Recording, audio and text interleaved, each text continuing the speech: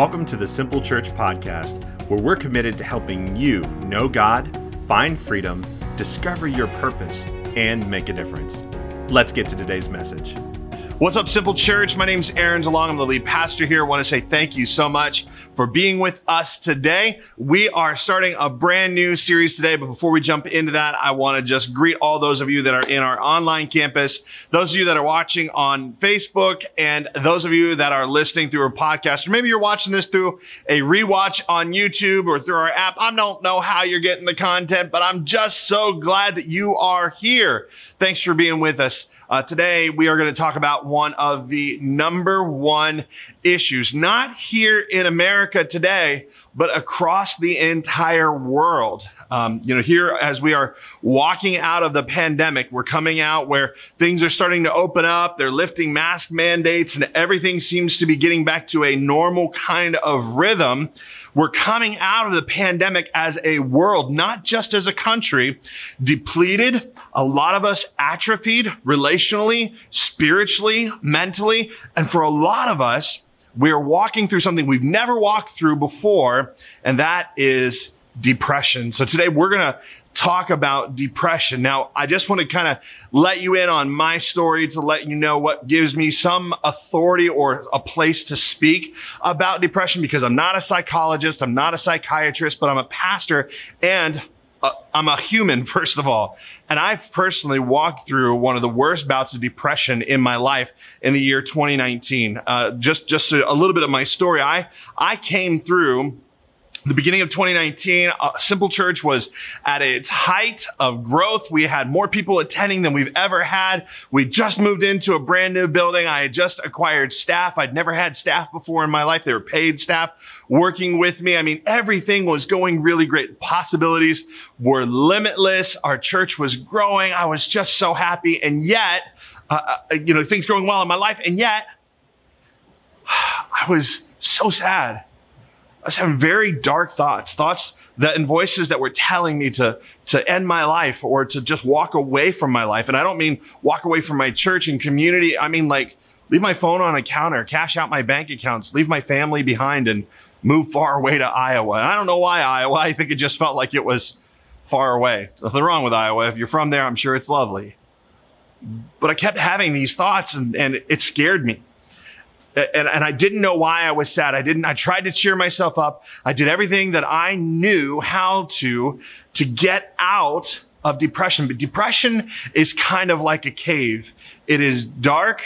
It is disorienting. You don't know where you're going to step. You don't know how you got there. Maybe you don't know how to get out, and you're worried that every movement might cause pain. And on top of it all, there's some creepy crawlies in there that you don't want to bump into, right? Like depression is kind of like that. You feel lost. You feel stuck. You don't know how to move forward. Even if you knew how you got there, you don't know what to do now. And you just feel lost. And that was my life. And I wound up confessing that to my wife one day as we're driving to a birthday party. I'd turned on Christmas music because it was the happiest kind of music I could think of. And I hadn't shared with her before that I was feeling all these feelings and was scared for my life. And I turn on Christmas music and I start sobbing, and she just looks at me with big eyes and she's like, "What is wrong with you?" And I'm like, "I don't know." That's depression. And I didn't know what to do, but I began confessing to her. I confessed to my staff, and my staff was so happy to hear I was depressed because they said, "Aaron, you've been a jerk lately." Yeah. And it's right, because I was so torn inside that I was misrepresenting Christ, misrepresenting myself, and my character was all off. I was just in a tough place. And so I checked into a treatment facility, took a week of investing in my mental health, and began a mental health journey, reading spiritual books, reading secular books, and trying to research and understand this thing we call depression. And I walked into 2020 very different than everybody else did, as I began to learn the tools that I needed in my tool belt in order to deal with the waves of depression in my life. But when 2020 happened to me, I felt equipped, But everybody else around me, well, they were experiencing on some level what I had experienced in 2019. Because when 2020 came along, we're talking elections cycle. We're talking the actual election at the end of the year. We're talking the pandemic. We're talking that racism began to be exposed and very clear as we were able to see lots of different things on screens between people groups and the pain that was on public display. All of us were in a lot of pain, social isolation through distancing. And a lot of us wound up in a place where we'd never been before, depressed on some level. In fact, the CDC says that calls to mental health during the mental health hotlines during that time went up 900%. Divorce filings went up 26%. And 25% of young adults considered suicide, while the rest of the Americans outside of that age group, 10% of them considered suicide as their only option and their only response to what they were feeling inside. Antidepressant use went up 300%, and it continues to increase. My friends, I have to tell you that depression is real and mental illness is real. 1 out of 9 people are currently on some type of medication for it, and 1 out of 5 people have been on a medication at some point in time in their lives. Depression has become the number 1 health problem in the world. And sadly, I think the church has been about 20 years behind in addressing mental health issues. And when we talk about mental health, I want to be very clear that I understand that there are some biological contributions to depression and to the anxiety that we all feel. But if we allow biology to be the answer to why we are depressed, well, then I think that we'll miss some very real solutions, some very real practical things that we can do in our lives to help us get out of the cave of depression. And so there's a couple other things that I want to share with you about depression before we get into our topic today and what the Bible has to say about it. First is this about depression. Depression is not a malfunction of the mind, okay? It's a signal. It's not a malfunction of the mind. It's a signal. It's trying to tell us something. So if today you find yourself depressed or you find yourself overly anxious, do not think or let anyone tell you that you are weak or crazy. What it is you are a human being with some unmet needs in other parts of your life. Second thing you need to know about depression is that there's this stigma around depression, specifically mental illness, and that comes along with it. We actually think less of a person who is mentally ill, which is ironic because, we understand when somebody else gets sick. When little Johnny's got a fever, we don't berate him and consider him less than and put him in a special people group and make it part of his identity. We don't get upset at anybody who gets sick, but we think less of people when they confess they've got a mental illness or they share that they've got depression. There's just this stigma around it. And the third thing you need to know about depression is that, mental illness and depression is the only thing that comes along with it becoming your identity. If you've got cancer, you're not all of a sudden considered the cancerous group of people like we do the mentally ill. Like we talk about them that way. Like it's not okay because your illness, my friends, is not your identity. It just isn't. What you're feeling is not who you are. It's just currently what you're struggling with. So what does the Bible have to say about depression?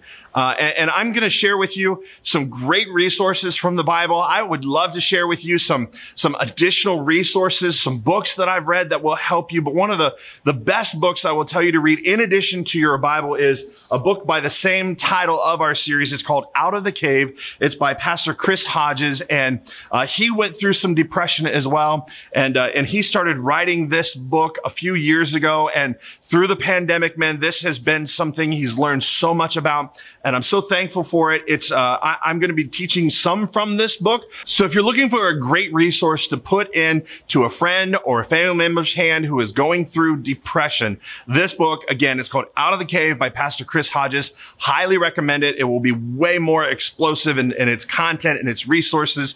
And I think it'll be a huge help to you. But today, I'm going to talk to you about what the Bible says, using some of the content from this book in order to help us in this series to understand it.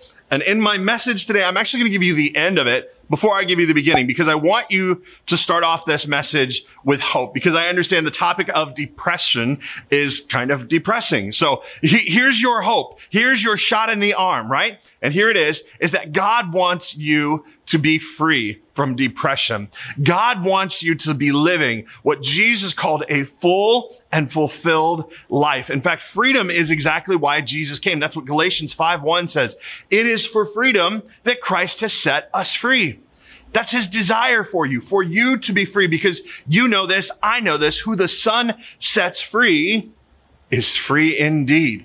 Now, that doesn't mean that we're not going to struggle. What it means is that we can beat it. It means that, man, the enemy's going to try to take you out, but that you have freedom, that there is freedom for you. You will fight, you will win, and you will conquer this. Now, I love to look in the Bible and see that God did not use perfect people. He used people that struggled, people who were imperfect. And there's a lot of great people of faith throughout scriptures that actually got depressed. So just know this, that we are not alone in this journey of life that we're on, and all of its ups and downs, and even into the darkness of a cave. God uses adulterers, he uses murderers, and he even uses depressed people. In fact, one of the people that experienced depression was a guy named Jeremiah. Jeremiah was a prophet, and he wrote 2 books of the Bible. One of them was all about his depression. It's called Lamentations, It's just him lamenting. It's him whining and crying about what Israel is going through. In fact, he says this specifically in Lamentations 3:17 through 20. He says, I've been deprived of peace. I've forgotten what prosperity is. In other words, he's like, I don't have any peace. I don't know if you can identify with that throughout this season of your life, that peace has been robbed of you. There's just been anxiety and fear. He said, I've forgotten what prosperity is. In other words, he's just forgotten how to succeed. He can't move his life forward. He feels stuck. So he says, as a result of that, I say, and watch what he says, my splendor is gone, and all that I had hoped from the Lord.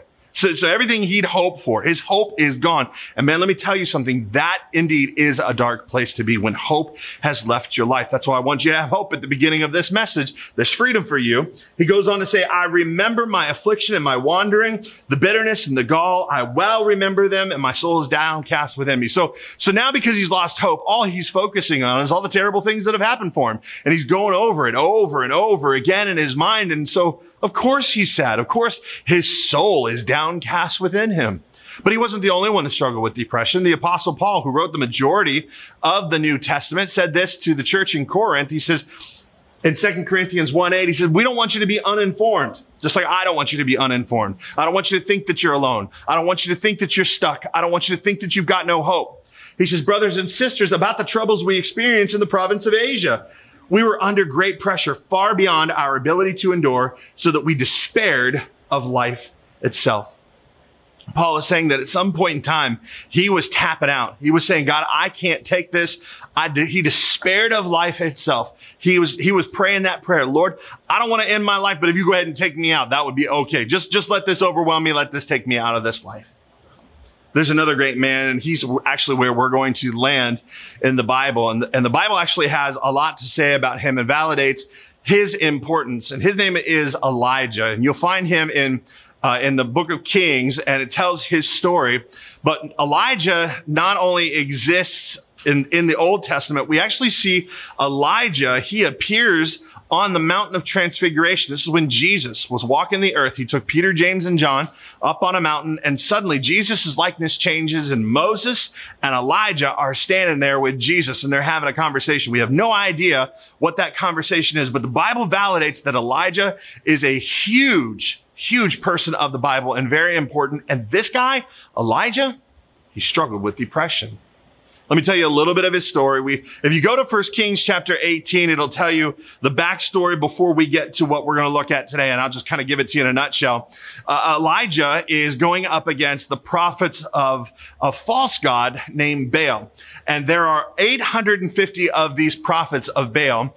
And they were trying to decide publicly, not quietly, but publicly, who is the real God? And so they said, here's what we're going to do. We're going to put an altar up, and we're going to put a sacrifice on that altar, and whichever God answers by fire, then that will be God. And, if we win, Elijah, you're going to die. And if you win, then we'll give up our lives. And so that's what happens. The prophets of Baal, it's a great story. It's full of some powerful stuff that happens, and I don't have time to preach it all, but essentially those prophets danced around their sacrifice and they cut themselves and chanted, and Elijah's just teasing them. Maybe your God's asleep or he's on vacation. And about the evening time, Elijah says, enough of that, it's my turn. And he covers the sacrifice with water and digs a trench, and the water's covering the sacrifice, and the trench itself is full, which was fantastic that they even gave that sacrifice to the water. They're in the middle of a 3-year drought at this point. A drought, by the way, that was brought on because Elijah prayed for it to not rain. So 3 years, they're dumping water on this thing, and Elijah asked God to answer by fire. And fire falls from the heaven, burns up the sacrifice, right? Consumes the sacrifice, consumes all the water in the trench. And so you know what's coming here. All 850 of those prophets are killed. And then Elijah goes on to pray for rain to come, and it ends the 3 years of drought. All right. So that's the end of these two huge victories for Elijah. And Ahab, who is the king, he's a wicked king. He's married to a wicked queen, and her name is Jezebel. They did not like Elijah, and Ahab goes to Jezebel, and he tells her the story of what happened and what just happened to all 850 of her prophets, because they were slaughtered because the God of Israel proved to be the real God, not this false god Baal. And it says this, we pick up our story, 1 Kings chapter 19, verses 1-4. Now Ahab told Jezebel everything Elijah had done and how he had killed all the prophets with the sword. So Jezebel sent a messenger. She didn't go herself. She sent a messenger to Elijah to say, may the gods deal with me, be it ever so severely, if by this time tomorrow I don't make your life like that of one of them, talking about the prophets who were slaughtered. And Elijah was afraid and ran for his life. Now, Elijah's got these two huge victories in his life. God's making it rain again, and the prophets of Baal were just slaughtered, and God answered by fire. And yet, one text message, one word from this bully, one comment on his social media status had Elijah tucking his tail and running for the hills. It says that he ran for his life. And when he came to Beersheba in Judah, which, by the way, is the place where God had originally called him, when he came back there, he left his servant there. So he's going now by himself, and he went a day's journey into the wilderness, and he came to a broom bush and sat down under it and prayed that he might die. There's that prayer. God, I don't want to end my life. I don't want to sin against you, but if you'll take me out, that's cool. That's what I want. That's the prayer Elijah's praying. I prayed that prayer too in my time of depression.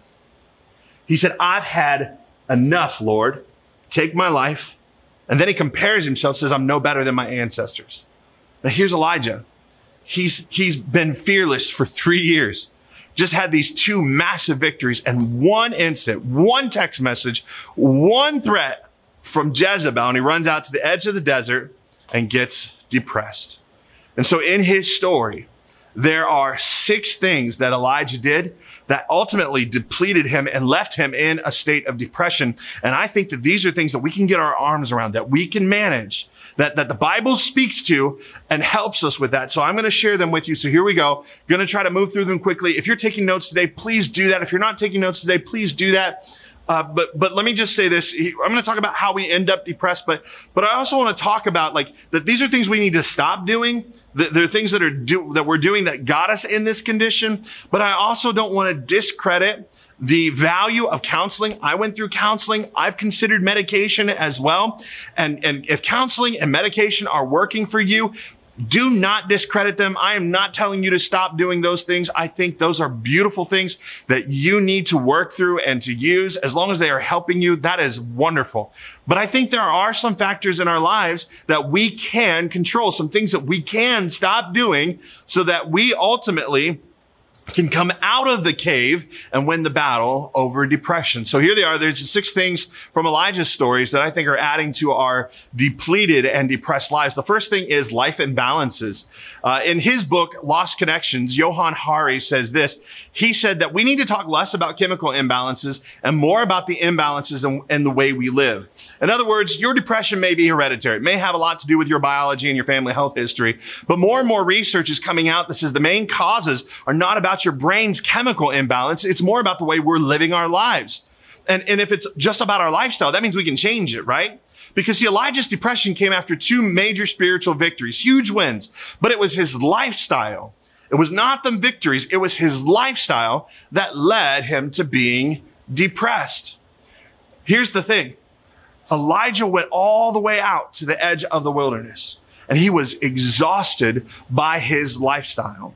And here's the problem with being tired. We have the same exact issue in our life. These life imbalances are leaving us tired. They're leaving us vulnerable. And when we are tired, when we are vulnerable, here's the biggest issue with this life imbalance is that we make poor decisions. We're tired because we're so busy in our lives. We have no margin in our calendars. We say yes to everything.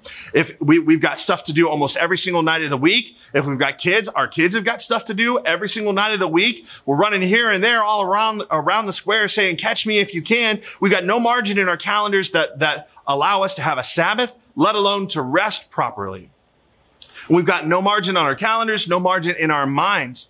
We are constantly distracted by our smartphones. Our smartphones are detracting us from being present, understanding ourselves, and even being able to identify how we're currently feeling because we're constantly escaping from our lives through this little portal that we hold in our hands or ones that are held on our screens or sit in our laps. Our minds have no margin. We've created a hectic pace of life that we simply cannot sustain. That was the same for Elijah. We get so busy asking if we could do something that the real question we should ask ourselves before we decide if we do something, anything in our life, is should we do something? Stephen Lardy, in his book, The Depression Cure, said this: we were never designed for the sedentary, indoor, socially isolated, fast food laden, sleep deprived, frenzied pace of modern life. This is all of us to a point. And I think it comes along with the American dream, right? And keeping up with the Joneses. We want it all and we want it all now. We want the best house. We want the best neighborhoods. We want the best car. We want the best job. We want the most money. And so we work so much, so hard, and we want it all. We get into so much debt so that we can keep up with everybody around us and show that we've got what they've got. We've got FOMO, which is fear of missing out. That's FOMO, fear of missing out. So we have this constant connection with everybody through our social media and this constant connection through text messages and all the different apps. We're constantly having our attention pulled and all of this has left us relationally, mentally, financially, and spiritually exhausted. And we make bad decisions as a result. So what do we do? I think it's important that we learn to order our lives, to give attention to the pace of our lives and what is really going on. Ecclesiastes 4:6 says this: better one handful with tranquility than 2 handfuls with toil and chasing after the wind. What he's saying is it's better just to have a little bit and be content.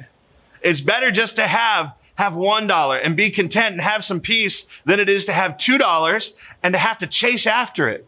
In Ecclesiastes, he's talking about the chasing after wind. He talks about stuff, you're doing stuff that doesn't mean anything. You're wasting all your life on nothing. Stuff that in the end, you're just going to go, this was just a chasing after the wind because you can't catch the wind. He says, better to have just a little bit with some peace than to have the stress and the anxiety and the fast-paced life of having both hands full and no peace and doing something that doesn't mean anything. You know, for me, one of my favorite gifts was a rocking chair this Christmas that I got because, man, it slows me down.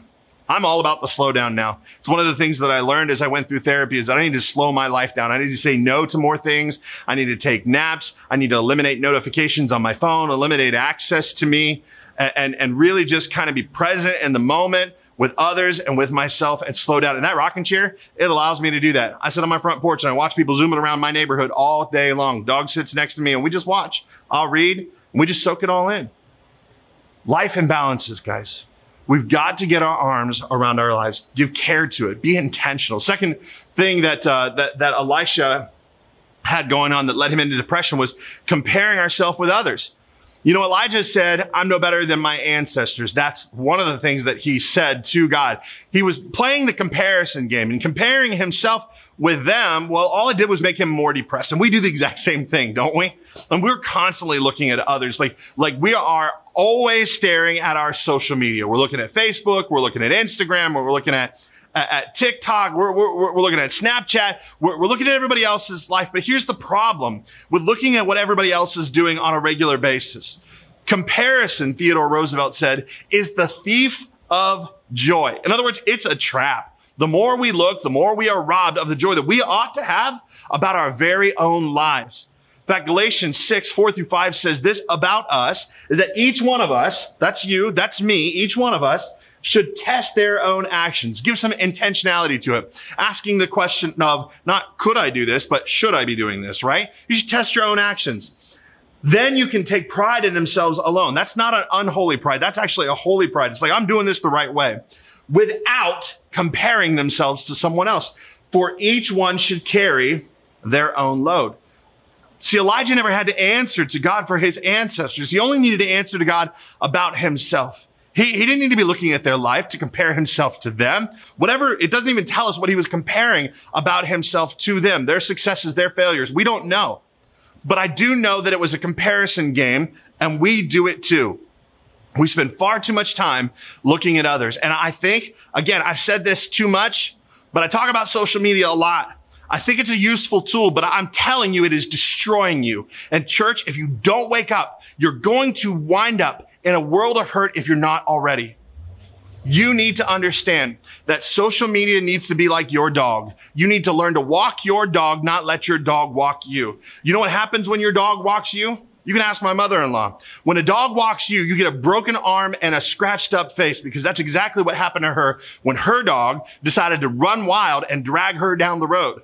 That's what social media is doing to each one of us. It is destroying our lives. It is bringing more pain than you are even aware. And I encourage you to cut most of it and limit it as best you can in your life. Learn to walk that dog, because if you don't, you're going to continue to live a life of comparison, and you're going to be miserable because you're comparing your life now and in every moment that you're in with somebody's highlight reel that you're seeing on Instagram and Facebook, because nobody's posting their bad days. You know what I'm saying?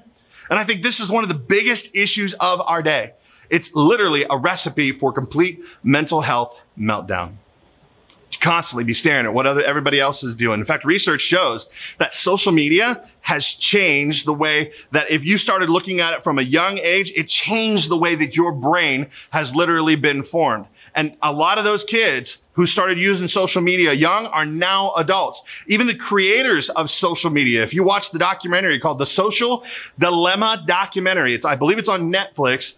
Those people who created the social media platforms and the pieces and parts of them are now decrying it. They're renouncing what they've created. They aren't on social media, and they won't let their kids be on social media because of what it's done to the human mind. They simply will not participate with it because they understand that it's robbing them of joy, and they don't want their children to grow up depressed. For me, I've totally changed how I interact with social media. I don't have the apps on my phone. I have the websites of Facebook and Instagram blocked so that I can't even access them. I have intentional times of using it. I can only use it right here on my laptop, and that means it's only times when I'm sitting down, not when I'm out running around doing errands, or when I'm driving, or when I'm in the middle of a conversation or should be in the middle of a meeting. I'm not distracting myself. I'm limited to when I sat down with this laptop. I have limited its power over me, and it's changed everything for me. We've got to stop comparing ourselves with others, because the truth is each and every single one of us has a different assignment and a different place that God has put us. Amen, everybody? Third thing is ruminating and self-talk. Man, Elijah said this about himself. He said, God, I'm working hard, and you know what? I'm out here doing it, and you don't even see me. And now I'm the only prophet left, which was totally wrong. How he got there was he was just focused on his pain and his response to it and the issues in his life instead of thinking about the solutions. That's what rumination is, right? Rumination is where you focus all of your attention on the symptoms of your distress instead of trying to fix the situation. And what happens is that just makes it worse. When we talk about rumination, there are animals that are ruminating animals, and a cow is one of them. And a cow the way it ruminates, we call it chewing its cud. So what a cow does is a cow goes out to the field, eats some grass, and he swallows it, and then it verps it back up in its mouth and chews it all over again. Swallows it again, verps it back up in its mouth. That's right, I'm saying verp. It's like a burp vomit. He verps it back up in his mouth, and he chews it again. Now, I don't know about you, but there's never been anything I've ever verped up into my mouth that I wanted to sit there and hold and chew a little bit longer. You know what I'm saying? Not even a Chipotle burrito. There is no way. Once it goes down, I'm either going to swallow it again quickly or I'm going to let it out of my mouth. I'm not going to sit there and chew on it again. That's disgusting. But that's what we're doing when we ruminate. It's unhealthy. It's not okay for us. It's okay for the cow, but it's not okay for us. We overthink and obsess about our situations or our life events, such as our work, our relationships, our financial situation. And what it leads to is the voice of our inner critic being empowered. And man, once that inner critic starts talking to you, it'll start talking down about your situation, and you got to watch it, because that inner critic is really just self-talk, right? Because you can get away from somebody who's talking bad to you and about you, right? Like, you can leave the room, you can block them, you can push them out of your life. But when that inner critic is in your head, it's just you, and it's going everywhere with you. Now, that self-talk is exactly where the devil loves to show up. That's why in 2 Corinthians 10:5, it tells us, take every thought captive and make it obedient to Christ. Your thoughts matter. I have daily declarations that I read over myself that are based on God's word, and they tell me why I'm here, God's purpose and plan for my life. When I'm working through my feelings, I talk to somebody about them. I don't hold them all to myself. So I'm not sitting there ruminating about them. I share them, and I share them with my wife specifically, and those that are close to me. And I listen for truth, right? Because my feelings aren't facts. And Elijah was sitting there, and the danger was he was just ruminating. He got alone in his thoughts, and his story got worse and worse and worse. He wound up in a place where he believed a lie. He said, I'm the only one left, but he truly wasn't. This is just a lie. Author Brian Tracy says that 95% of our emotions are determined by the way that we talk to ourselves. That's why the Bible tells us in Philippians 4:8-9, finally, brethren, whatever is true, whatever is noble, whatever is right, pure, whatever is lovely, admirable, if anything's excellent or praiseworthy, think about such things, and the God of peace will be with you. You got to control your mind. You've got to silence the inner critic. You've got to cease the self-talk. And if you do that, you'll be able to control your life. Proverbs 4:23 tells us, be careful what you think, because your thoughts run your life. So watch your thoughts. Make sure you don't get alone with them. Share them with someone else. Don't spend time ruminating, asking God, why this and why that? How could you this? Don't do that. Don't get alone with those. Number 4, it was the inability to process pain in a healthy way. Man, this is one I think a lot of us struggle with, because we've all got bad days. And here's the thing. Bad stuff's going to happen to us. If you don't understand that, I believe that your problem and a lot of people's problem is that we have a wrong expectation of earth and God. What I mean by that is that we think happiness is a given. We think that, man, I'm just supposed to be happy because the world owes me a living and everything's supposed to go right. And then, now that I've got Jesus in my life, well, God's not going to let anything bad happen to me. And that's simply not true. That is a wrong perspective. And if you really believe that, then you're going to experience pain in an unhealthy way. You're going to whine and you're going to cry about it. Well, that's not fair. And why would God do this? And if he's so good, why does he let bad stuff happen? And here's the thing. Here's the truth about earth. It's fallen. Since Adam and Eve sinned in the garden, all of humanity, and not just people, all of creation is under a curse. Bad stuff is going to happen. Life is tough. And here's the thing. When the tough things come in your life, how do you respond? I think every single one of us medicates in some kind of way. When we feel pain, we do something for that pain, right? If you got a backache, you take some ibuprofen or some Tylenol or whatever that might be. And it's the same when we're feeling relational pain, emotional pain, a financial pain, whatever it might be. We have a tendency to medicate in some way. And for a lot of us, we turn to the way the world is doing things. We turn to unhealthy ways. We use drugs, alcohol, pornography, sex, video games till 4 a.m. We ought to be sleeping. That'd be the best thing for you. Food, or even an unhealthy approach to your work. meaning maybe you work endlessly and you're never home with your family and you never get a reprieve. These things are unhealthy.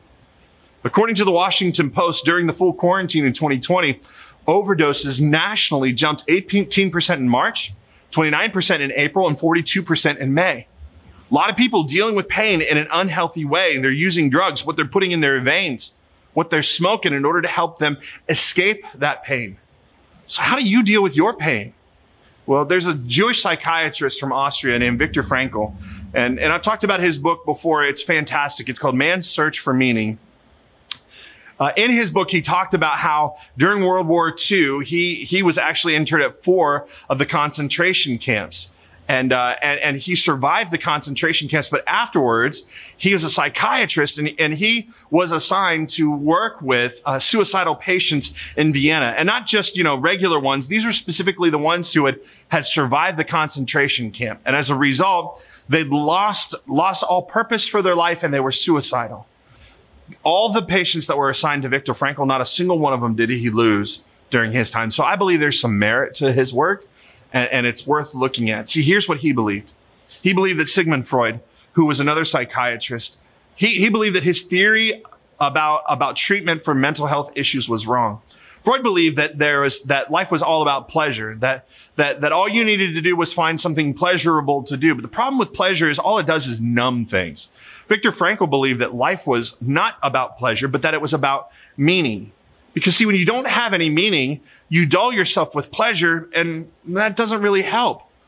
Pleasures are meaningless, according to Solomon in his book Ecclesiastes.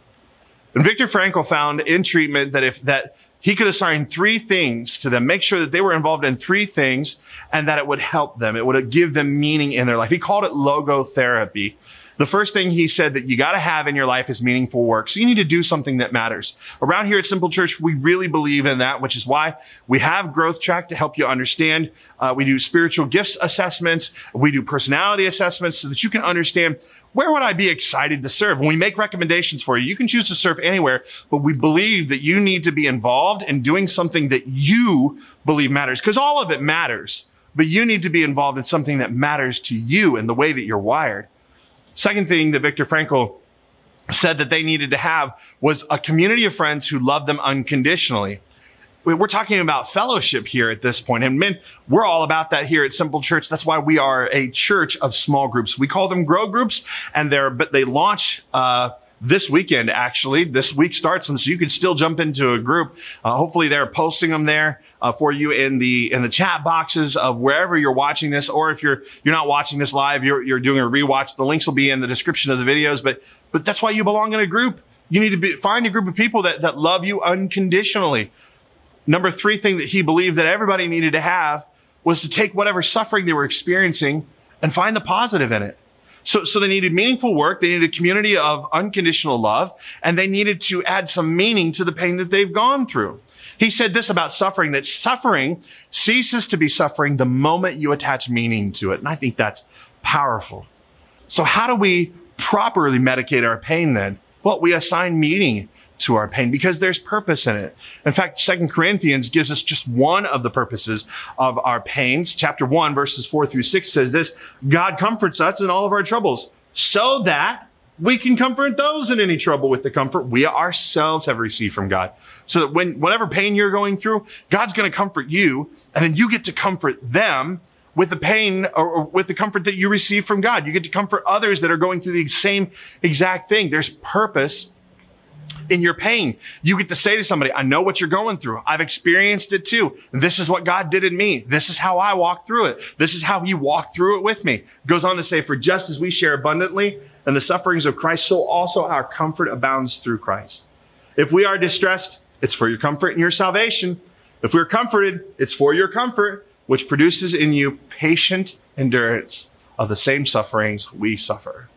What I'm trying to tell you is that there's purpose in your pain. Not that God's purpose for your life is pain, but that every pain you walk through, he will use it for his purposes. That's what that verse says. Your life's pains don't disqualify you. In fact, I believe that all the pain that you've walked through qualifies you to help others. It gives you the right. It gives you the platform. It gives you the space so that you can make a difference in someone else's life. There is purpose in your pain. Here's the last two, isolation and loneliness. This is number 5, cause of depression. You know, we're the loneliest society in human history, and we're more connected than ever before. And I don't know how we are lonelier than ever. But remember this, the first problem in the Bible wasn't sin when Adam and Eve sinned. No, the first problem, the first thing God said that wasn't good was solitude. In Genesis 2, verse 18, it says, the Lord said, it's not good for the man to be alone, because God created Adam first by himself. And so God addresses this issue of us being alone, because we're not designed to be alone. That's why Romans 12:5 says, since we're all one body in Christ. In other words, we're all a body part. You can't just be a body part walking around. Could you imagine if we had a bunch of pointer fingers and pinky toes and knees walking around trying to exist as just a body part?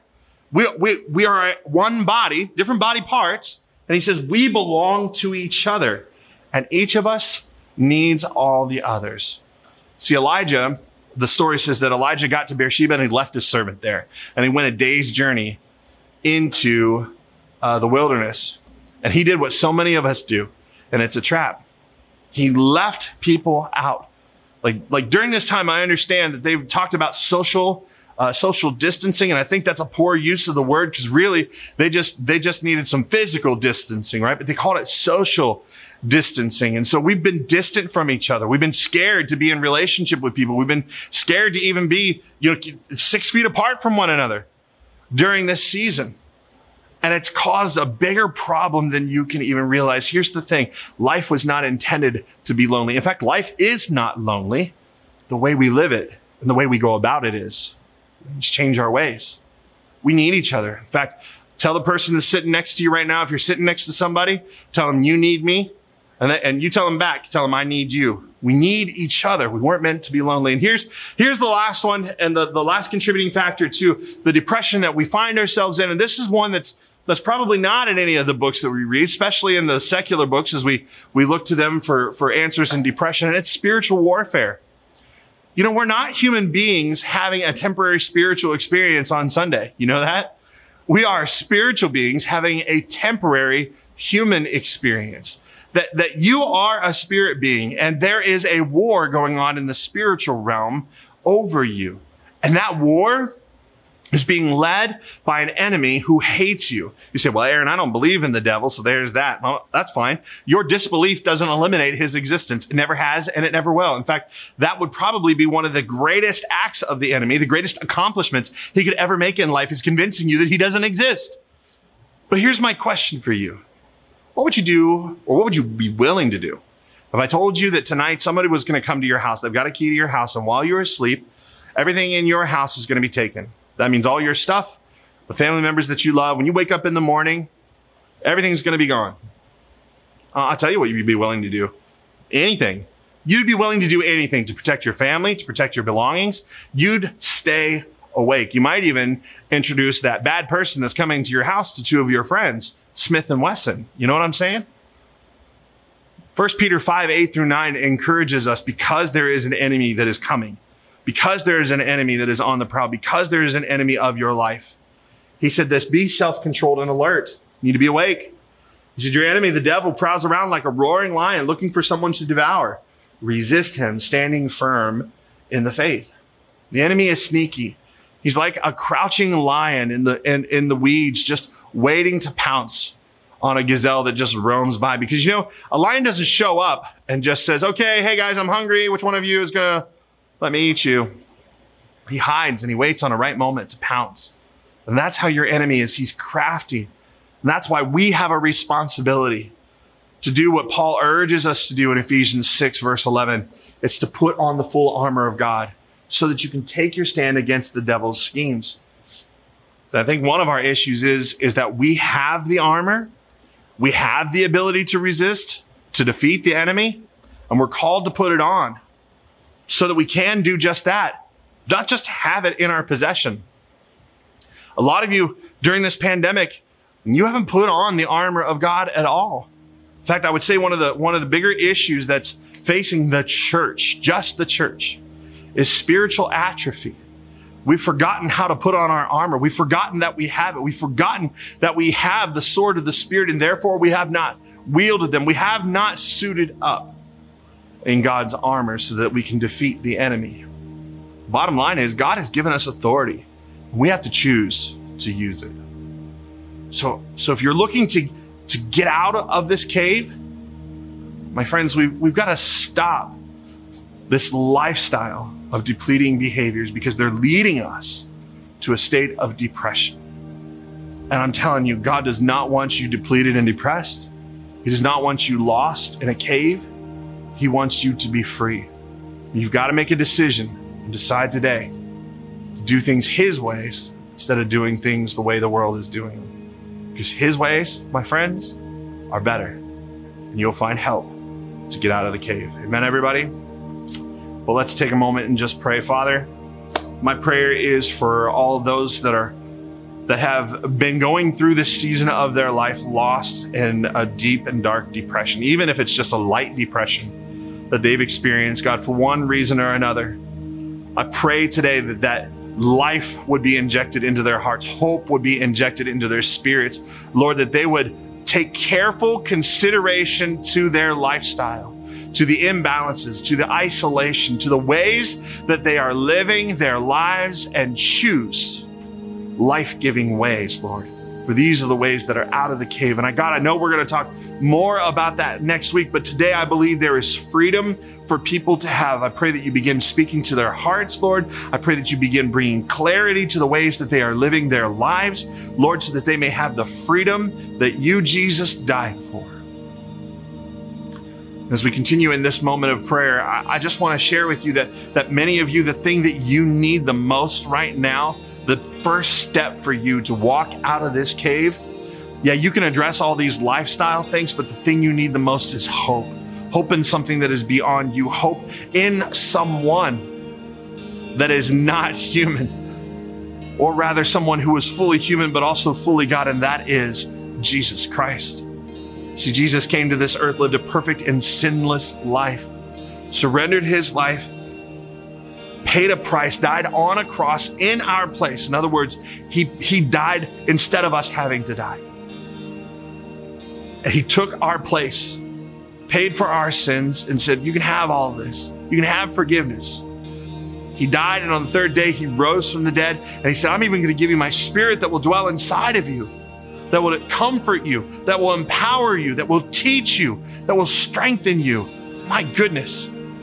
Jesus has a full and fulfilled life for you to live. He wants to add meaning to your life, purpose to it. And if you're ready to not only experience a taste of heaven here on this earth, but eternity in heaven with Him when we exit this earth, then pray this prayer with me. Have your sins forgiven. Be given a brand new start. Say, Jesus, I need you. Come into my life. Forgive me of my sins and make me brand new. Show me how to live for you and how to tell others about you. Thank you, Jesus. Amen. But if you prayed that prayer today, the Bible says that all of heaven's having a party for you in celebration that you have turned to Christ. Let me tell you something. As a church, we celebrate as well, and I'm going to ask you to take one more step today. If you said yes to Jesus, take the second step of your spiritual journey, and that's telling somebody about it. And we would love to hear from you. We would love to know about your decision to follow Jesus today. In the description of the video or in our online campus, there is a link that says Digital Connection Card.